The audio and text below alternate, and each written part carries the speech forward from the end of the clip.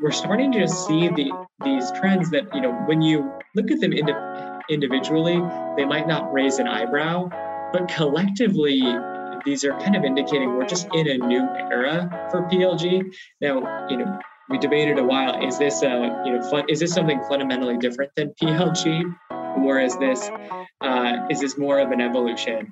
And for me, where I netted out is a lot of the same learnings about PLG apply, but now there are also new learnings that we have to take into account if we want to stay ahead of the pack and build that next generational company. So essentially the bar has been raised for what it means to really be PLG in this new era.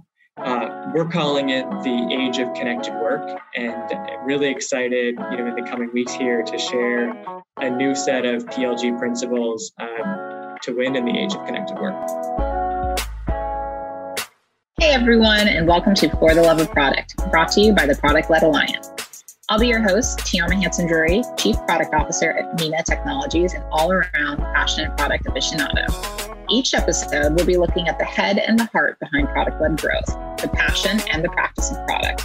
And we'll be picking the brains of seasoned CPOs and heads of product, as well as visionary founders and investors getting their inside stories.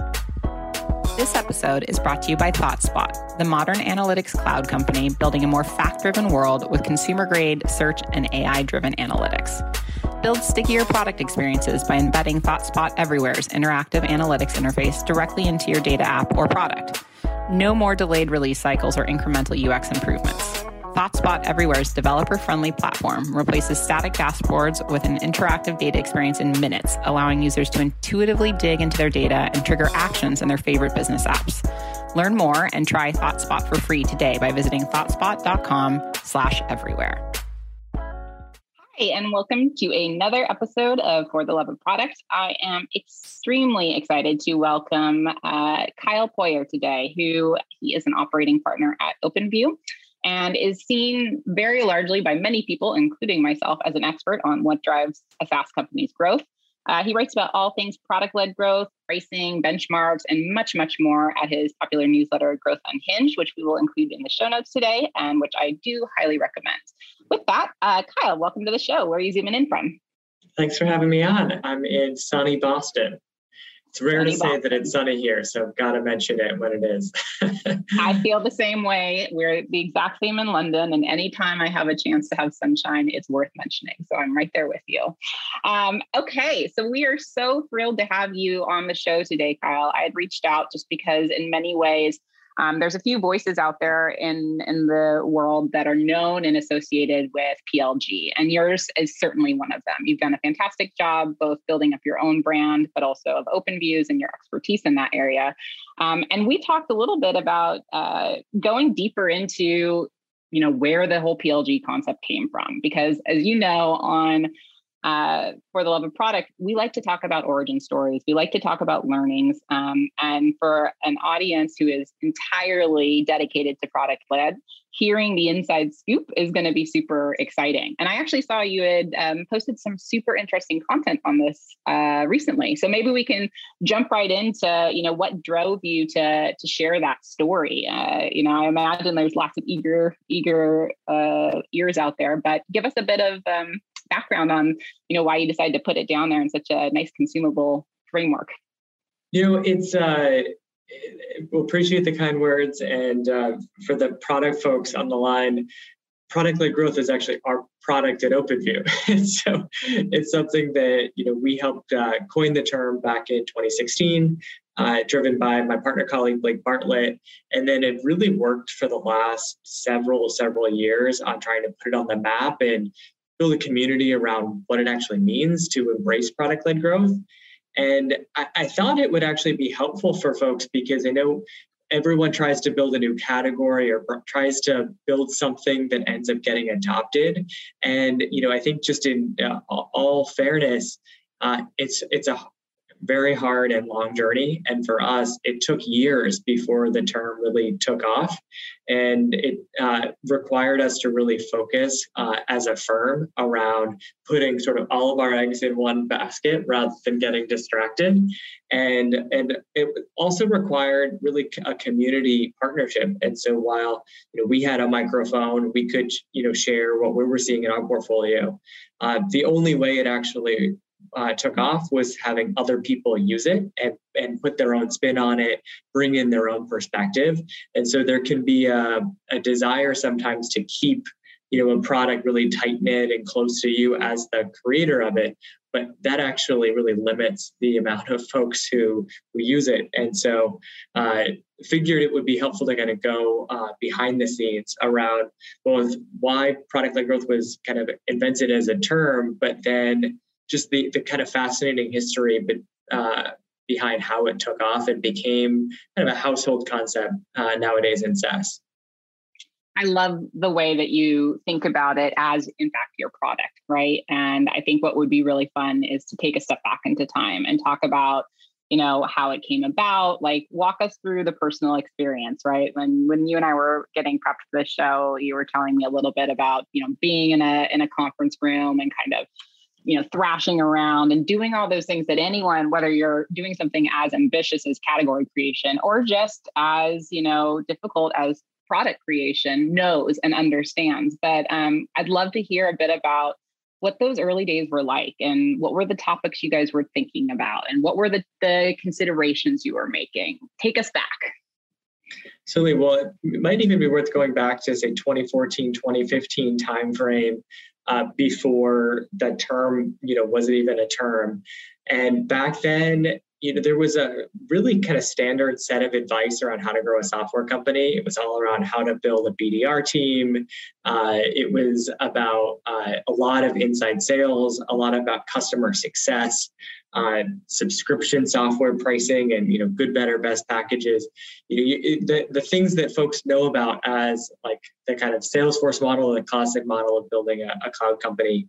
And we started looking at companies in our portfolio and elsewhere that just had a different approach. And so one of our early PLG investments is a company called Datadog, and OpenView actually. When OpenView was looking at the round, it's like Datadog is growing really fast, but doesn't have an outbound sales motion. And so that was even seen as an investment risk because they didn't have a way to kind of, quote, spend money to make money. We didn't fully understand the concept of product as a marketing channel and as a way of being your best sales rep. And so it was our experience watching not only that success story, but many others that said, hey, there's something else happening here. Many of these companies are outliers in the best possible sense. They're growing extremely quickly. Their customers love them. They have very efficient business models. And yet they're seen as doing something wrong or against, the principles of how to build a software company. But, these were the companies that are actually succeeding, wildly succeeding in many cases. And so we wanted to double click, what are they doing differently? And also at the time, there was certainly talk about things like, hey, this company is a bottom-up company, or this is a freemium company. This company is kind of riding the wave of the consumerization of IT. But each of those were tactics. It wasn't a cohesive playbook around thinking of it as, what if this is actually just a set of principles that could be applied to, both business contexts. And so that encouraged us to say, hey, let's spend a lot of our time here. And we actually convened a working group in 2016 to write out what are these PLG principles and what are the characteristics of these companies that are the outliers, and what should we call this thing that we're seeing in the market. And so that was a very fun time, but obviously also really challenging because there were a lot of principles that were to be determined, and even things like what should be the role of sales in a product-led growth company. Some folks like Atlassian were very anti-sales at the time, and kind of no sales was to Atlassian what no software was to Salesforce.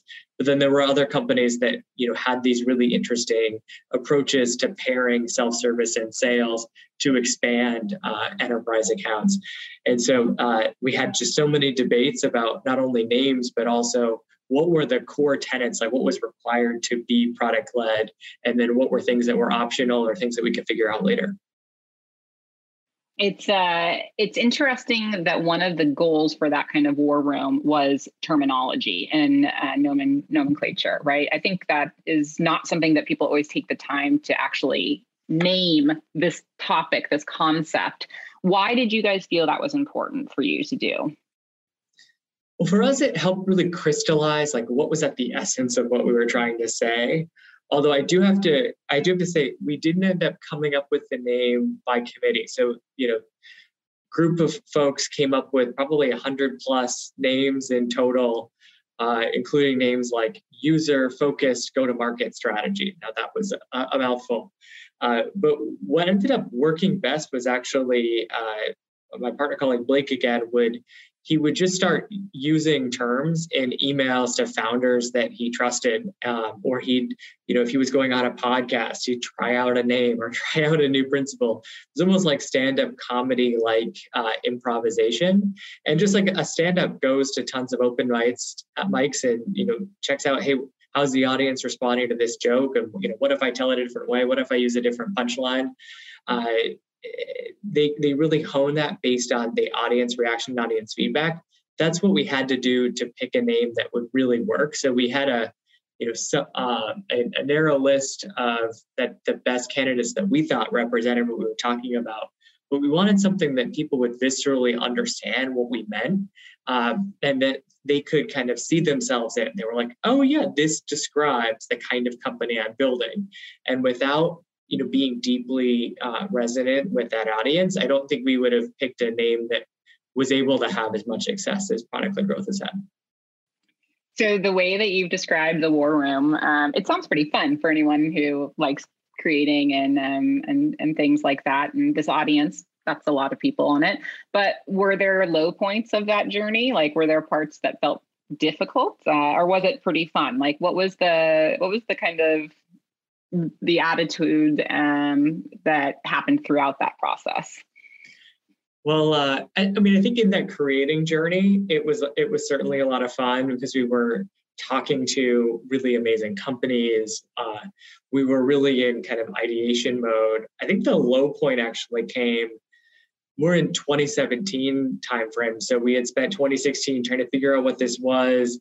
Our initial content was about that. Really, even anyone at the firm that was going to speak at an event just started, trying to talk about PLG whenever they had the opportunity. But then when you started getting into, especially the mid to late 2017, fatigue started to kick in. Like, we had been talking about this thing for a long time. We were the only ones talking about it. It was like, how much really is there to it? Like, we've really talked about the same principles like over and over again, just in different ways. And so I think that, for me as someone that loves to create and loves new ideas, the challenge was really in the consistency and the focus, and especially not seeing the immediate results. I mean, certainly if you looked on Google at that time, we had really the entire first page of Google and felt super proud of ourselves for that. But then no one else was using it externally. It certainly had not broken through to the mainstream yet. And it can be challenging to spend, 6 months to a year or more than that, writing and talking about something that's just not breaking through, especially when there's other topics that, we're breaking through, right? And so hard to maintain that discipline. One other kind of small thing, folks might have even seen this. We debated endlessly about whether there should be a hyphen in product-led growth. And we've actually gone back and forth between both multiple times, but that was another low point, just the nitty-gritty of hyphen or no hyphen. This couldn't be more timely. I was talking with a few people yesterday about how product naming is hard, and the fact that it's difficult for them is okay, and how you might be stuck in like the minutia of things, but oftentimes it's worth that work. So I think hearing that you guys have struggled with the hyphen or not to hyphen, it's going to be assuring for people out there. So when you talk about product-led growth today, more from your content perspective, oftentimes the success cases that you show have that beautiful hockey stick, right? Growth. When do you feel like, it went from that pain of like talking about it, no one's getting excited, no one's getting it, to suddenly, okay, wait, it's starting to be picked up and adopted? And like, when did that start to happen, and how did that feel? Well, in 2018 to 2019 period, we had really decided as a firm, like we had to commit to category creation. So it couldn't be a side project. It couldn't be part of someone's time. Like we needed to go big or go home. And so we decided, every event that we had was going to focus on product-led growth. Our podcast, the Build podcast, was pretty general about how to build a software company at that time. And so we said, this is going to be explicitly, just about product-led growth as well. We were even going to track for a number of executives that we introduced into our portfolio, how many of those folks were from companies that we would consider to be product-led. So really everyone at the firm had a role to play. And it was at that time that we really did start to see it break through in the market as well. One of the signals was we started seeing it pop up from people that we didn't know. So it wasn't people, that we were already close with that were, showing us some goodwill. It was people that were who were totally unaffiliated with, hadn't even necessarily been to our events. And one was a company called Apptrinsic, which is now Gainsight Product Experience. Their homepage for their product was actually all about product-led growth. And we were like, this is super cool. Like, not only is this a term, but companies are kind of creating their own product categories based on this term. Or someone by the name of Wes Bush, who had an agency called Traffic as Currency at the time. He started teaching courses to people around how to do PLG. He now has since turned his agency into an exclusive kind of product-led growth agency. But we didn't know Wes at the time. And so I think we also saw meetups, even in international countries, where people would have a, Romania product-led growth meetup. And so when we saw that start to happen, that gave us a lot of conviction that, hey, this is really taking off. It's becoming something that people are really feeling ownership in, and they're starting to build kind of PLG communities wherever they are.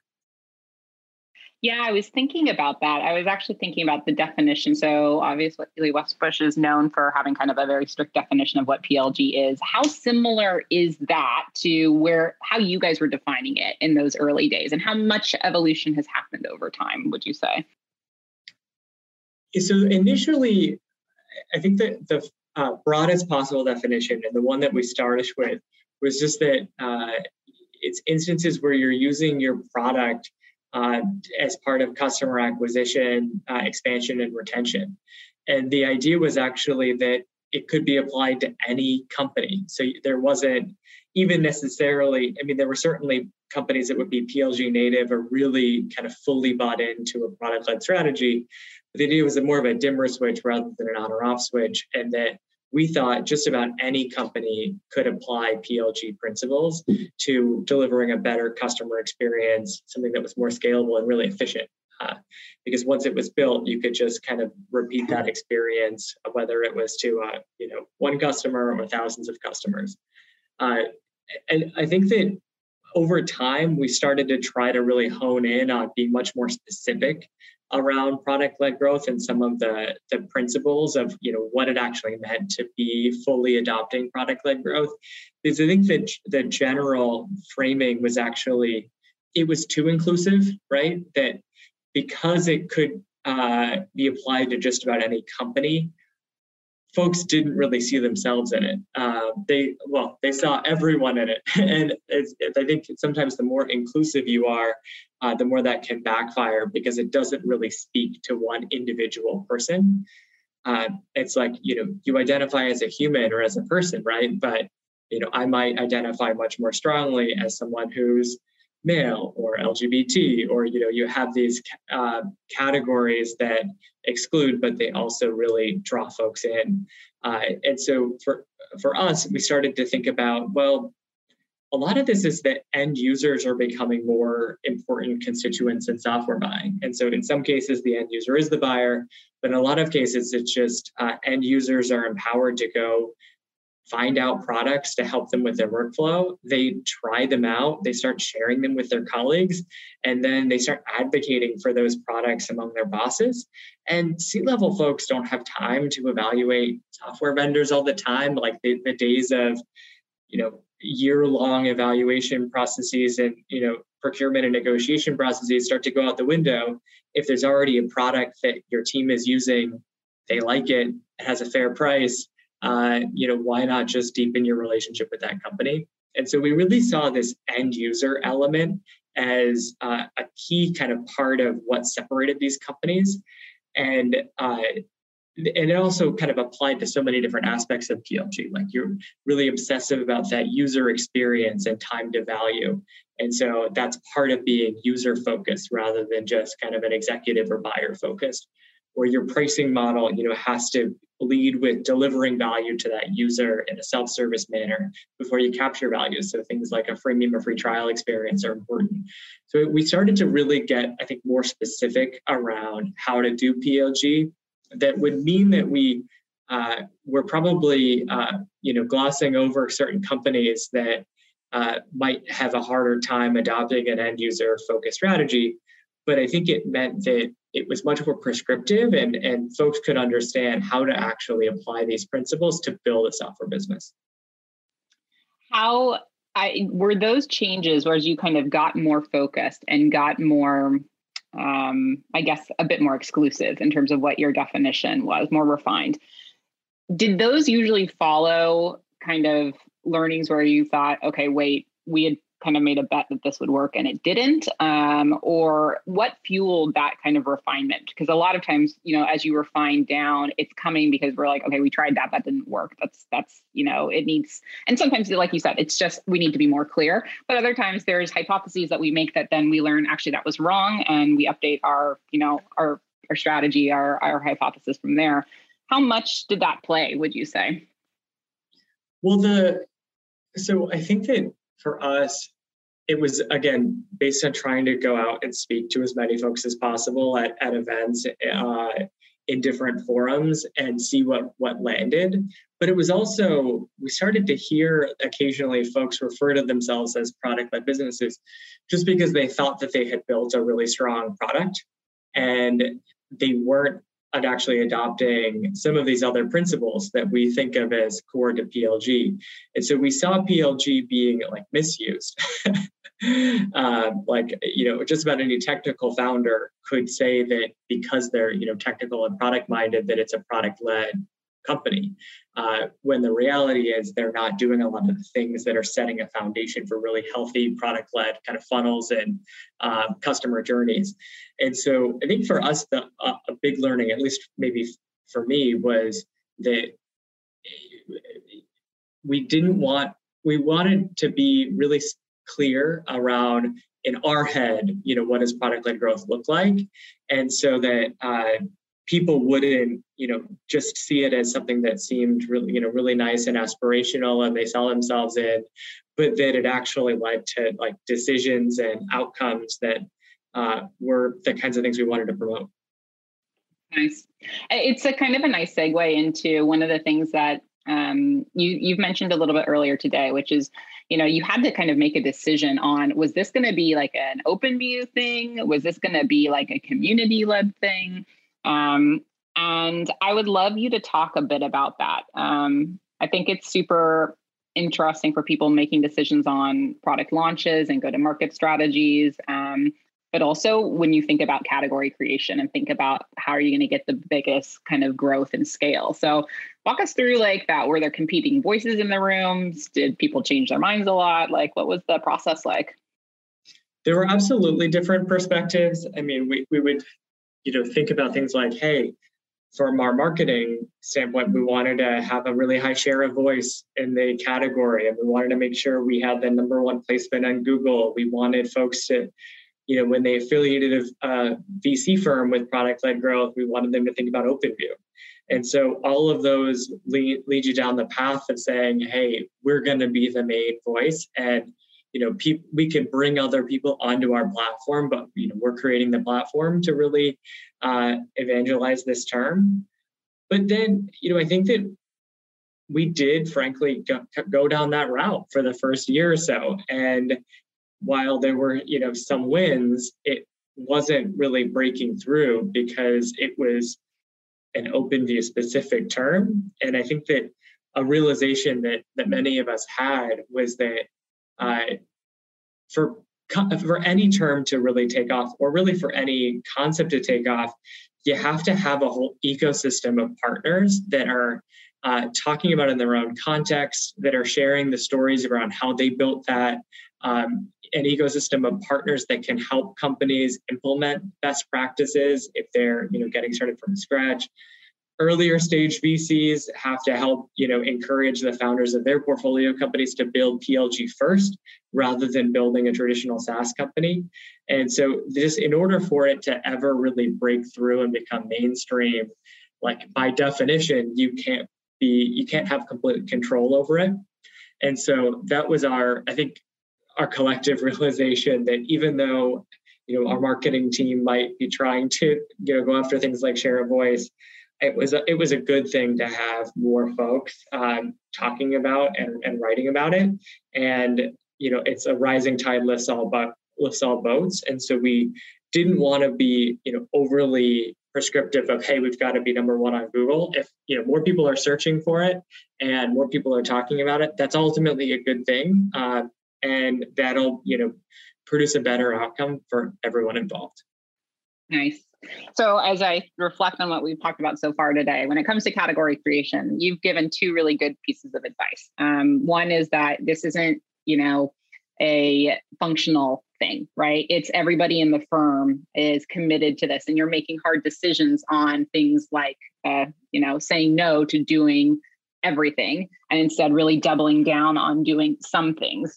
Examples you gave earlier was the podcast, for example, or each event was going to focus on it. And so then just now you also said, you need to create an ecosystem in order for it to break through and become mainstream. So two super valuable pieces of advice for someone trying to create a category.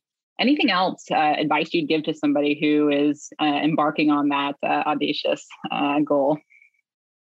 Well, be patient. It takes a while for it to pay off. I think that we saw last year, 2021, places called product-led growth like the buzzword of 2021. And we're just like, well, it's not, a new buzzword, but, we'll take it. But really, it wasn't until I would say it wasn't until last year when it really took off and you could see it used in the mainstream.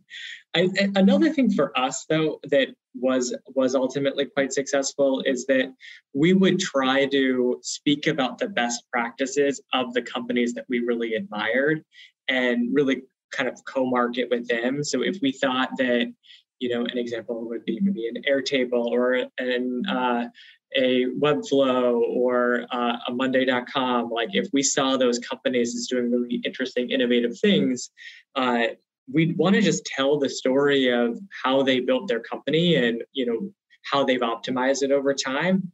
And for us, that was, partially to promote PLG best practices, but also the more people understand the role models and they have these sort of aspirational companies they can look up to and also see the specific things those companies did and how it wasn't, set in stone. They weren't automatically going to be achieving those results. They had to take certain actions or make certain decisions to do that. I think that really helped inspire folks to replicate that model and also, help them wrap their head around what it meant to be PLG. And so I would encourage folks to think about that too, is how do you bring in other influencers and other really successful examples that are that are trying to do the thing that you want to evangelize. And the more you talk about, just what they're doing and how those are best practices, the less promotional it becomes and the more it's just trying to be helpful and add value to your audience. Love that. Love that. I know you're not trying to be promotional, but how do you think this whole thing has gone from an ROI perspective for OpenView? Take yourself back to those early days. I mean, how well has this paid off? Is it considered, a wild success internally? I have to imagine, but give us some thoughts on how you consider the ROI on this, how you would measure it. Yeah. It's a great question. It's something I think we still wrestle with. To me, it's hard to understand what would have happened if we hadn't embarked on this effort. But what I suspect is that, if you look at the amount of venture capital dollars, the amount of competitiveness in the market, the amount of firms and companies that want to invest in fast-growing technology companies, it's so much greater than what it was 5 years ago. I mean, private equity firms are moving into venture. You've got hedge funds like Tiger that have aggressively moved into venture and even do Series A, Series B deals. And so I think for us, it helped us stand out in an increasingly competitive market. And I think that if we hadn't done something like this, we just wouldn't have that unique voice. We would just be one firm in a very competitive field. And so I think it's important just in terms of overall kind of brand voice and differentiation. Now, it's hard to obviously put a finger on what's that ROI, but ultimately there's the opportunity cost of what would have happened had we not done this. And I suspect that we are, far better off as a firm because we embarked on this effort. Seems like a sensible guess would be my guess as well. Okay, so that takes us to where we are today. What's next? What do you see the future looking like, both for OpenView, for you, for PLG? Talk to us a little bit. If you were to have a crystal ball, what would you see in it? Well, it's good timing because I've actually been working with a couple of colleagues on another working group, just trying to put our heads together of, as we look at the market, yes, product-led growth has taken off. When you see a lot of the successful companies that are going public, that are raising unicorn valuations, they're adopting PLG characteristics. But we're also starting to see some kind of nuances. Things like, hey, oftentimes these are API-first, hyper-connected products, right? Where the users of a product might be other products rather than human users, or these companies are scaling with usage-based pricing, and so they allow folks to start for free and then only pay as they see value, which is kind of a form of product-led growth, right? Because as you invest in R&D, as you drive more product adoption, you naturally generate more revenue. But that's not something that we had thought of as classic PLG back in the early days. Or even this rise of really innovative indirect monetization methods. So whether it's, whether you want to look at companies like Ramp, which offer a suite of finance-related tools, really give those away for free, and then monetize on kind of payments and financial transactions, or really any vertical software company. You could even look at Shopify, which now generates the majority of its revenue, not from software subscriptions, but from other services. If we live in a connected, API first model, the lines are really blurring between software and non-software. People just expect kind of a connected workflow to solve their, work-related problems. And so we're starting to see these trends that, when you look at them individually, they might not raise an eyebrow, but collectively, these are kind of indicating we're just in a new era for PLG. Now, we debated a while, is this something fundamentally different than PLG, or is this more of an evolution? And for me, where I netted out is a lot of the same learnings about PLG apply, but now there are also new learnings that we have to take into account if we want to stay ahead of the pack and build that next generational company. So essentially the bar has been raised for what it means to really be PLG in this new era. We're calling it the age of connected work, and really excited, in the coming weeks here to share a new set of PLG principles to win in the age of connected work. Nice. Oh, breaking news here. I like it. I think that makes a lot of sense. Can you give a few, you talked about RAMP, and that's more on the pricing, the usage model. Can you give a few examples of more of the connected aspects? So as we said, not just API based, because I think that's a lot of people understand that, but like any good examples of companies who are really, they're driving their growth through that plug and play as their go-to-market, right? And that's what they're building for versus end users coming in. Absolutely. Well, when we used to think about building products, we thought of it as a destination, right? And so if you were in HR, you'd go into Workday. If you were in Salesforce, if you were in sales, you'd go into Salesforce. It's fascinating to see the rise of products that are just built natively in your workflow rather than forcing you to change your behavior. So I think a classic example is Grammarly, which is historically a Chrome extension, right? Where they realize, hey, most of the writing happens inside other applications. So you might be writing an email and then you're in Gmail. You might be writing in another software application. You might be writing in a Word document or a Google document. Well, Grammarly automatically kind of lives wherever you're getting writing done, and it helps you improve your writing. And so instead of actually trying to, sell as a next generation Microsoft Word, they're selling as a hyper-connected product. I'd even encourage folks to think about just like the workflow of meeting with a customer. And so before, you might email back and forth with that potential customer, agree on a time, maybe decide to meet in person. So drive out, meet that person face to face, take notes in your notebook, and then maybe send a follow-up note, maybe even mail it to that customer. Today, it's a fully connected workflow, right? And so the scheduling happens via Calendly. You just send someone your Calendly link, they schedule directly. You both get sent calendar invites, and that calendar invite includes a Zoom link. When it comes time for the meeting, you're both reminded about it, and then you just hop on the Zoom.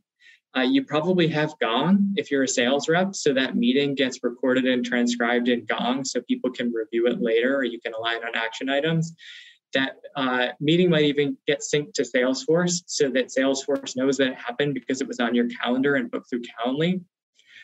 You might put together a follow-up email, and then you're using Grammarly to improve your writing in that follow-up email, or maybe even an email automation product to automate that follow-up. And so now it's just this technology-driven kind of connected workflow where everything is digital. There's a lot of automation, but also, personalization, and it's sort of human plus machine. But also, if any of the pieces of that connected workflow break, we're kind of literally left in the dark and don't know what to do. And so it's just a very different user experience. And I think the final thing I would say is there are also an increasing number of products that make it easier to connect other products, even if they don't natively integrate. And so I think of Zapier as a classic example. There's a ton of them, whether you look at MuleSoft, Tray, Workato, that, I think with Zapier, this was one of my first exposures to like these connected products. We had a type form where someone would share their contact details, and then we want to just send that to HubSpot rather than downloading it from Typeform, uploading it as an Excel spreadsheet, doing that once a week. We were just like, can't we just sync Typeform to HubSpot? Well, you can with Zapier, and an individual can do that with low code, no code tooling, and it's just super easy to connect those products. And I think with Zapier, literally connects hundreds of apps to one another across lots of different workflows that you might have as a user. And so as we get comfortable with the Zapier approach, kind of expect that to just be how our products work together. Like, we don't even want to have to go into a Zapier to connect them. We expect it to just work out of the box. Fantastic. Yeah. Thank you for covering that. I was curious how you would think about those kind of automation platforms and if they counted in your in this kind of categorization that you're doing or not. So I think that's fascinating. Okay. Well, then switching to you, it seems like you've had a tremendous amount of success during your time at OV. And for those people who are out there and follow you and really appreciate your content, tell us a little bit about you and what's exciting in the future from your perspective. What are you trying to do? What's your big next thing? Give us some outside of course, closing on your house and decorating it as we talked about in the waiting room. That is a big project. But well, so what my team does at OpenView is we work with our portfolio companies on really anything related to growth and go-to-market strategy. And a lot of what we write about externally are really taking questions that we get from founders or their leadership teams and just trying to study them, go learn from what other companies are doing, and then we'll anonymize that and kind of share that back out as a blog post, as an upcoming benchmark report, you name it. And so for me, that's just a constant focus for our team is staying on top of what are founders thinking about? What are their struggles when it comes to building a software company or adopting PLG, and just trying to learn from what other companies are doing. I think for me, one other thing that just is one of those emerging areas is around usage-based pricing. And so I mentioned this briefly earlier, but we used to think about SaaS as synonymous with charging on a subscription basis. And a lot of times we charge, annually, a year up front. And then, maybe we had a sales rep go close those deals. They got compensated based on the committed booking. They handed off the deal to customer success to go manage the renewal. In a usage-based model, software really acts a lot more like a utility. You can use it really how you want. You can scale it up and down kind of on demand. You can potentially churn anytime by just no longer using the product. And for a software company that wants to sell based on a usage basis, it kind of requires rethinking like all of the operating assumptions around how you build and scale this kind of business. And so I've been fascinated by this topic over the last year and continue to be. There's so many questions unanswered, whether it's what's the org structure look like for a usage-based company? How should they compensate the sales team? Should sales stay with customers post-sale or not? There's just so many interesting questions that'll continue to be a major focus of mine in the next 6 to 12 months. Well, I can speak personally. We'll be following along. We switched to a usage-based pricing model last year. And all those types of questions that you mentioned, we are firsthand dealing with. So keep the good Very content exciting. Coming. Scary, but exciting. I was one of the big pitchers for it. And it's because it's so easy to explain to a customer that they're only going to pay us when they get value and we're going to share in that value. Like it just seems very simple. But as you've just said, there's lots of complexities to actually implementing that. And that's the stuff that I think, I can speak as one of the readers of your content. We always appreciate because you do a very nice job of kind of framing some of those challenges and how different companies are solving it. So on behalf of all your listeners, I say thank you. With that, let's switch to my favorite question of every show. We like to ask everyone who comes on if there was a museum that was dedicated to the world's most important products. What do you think should be in that museum and why? And it's the pre-qualifier is it doesn't have to be the most successful product in the world, right? It can be something that taught us a lot and we've learned from. But do you have any vote for what should be in that museum? Oh, that is a great question. I'd have to include Calendly in there. I mean, they're one of our portfolio companies at OpenView. So, I very much love Calendly. I think what it taught me, at least, was that, I guess, first off, that consumer products or products that feel like B2C products can actually really seamlessly grow from an individual user to a team to all of a sudden an entire company is using a product. And so this idea of essentially like the blurred lines between what does B2C and what does B2B mean, at the end of the day, we're all just people, and we're kind of switching off between being at work and being not at work, but we expect the same quality of kind of user experience that we have in our personal lives, in our working lives.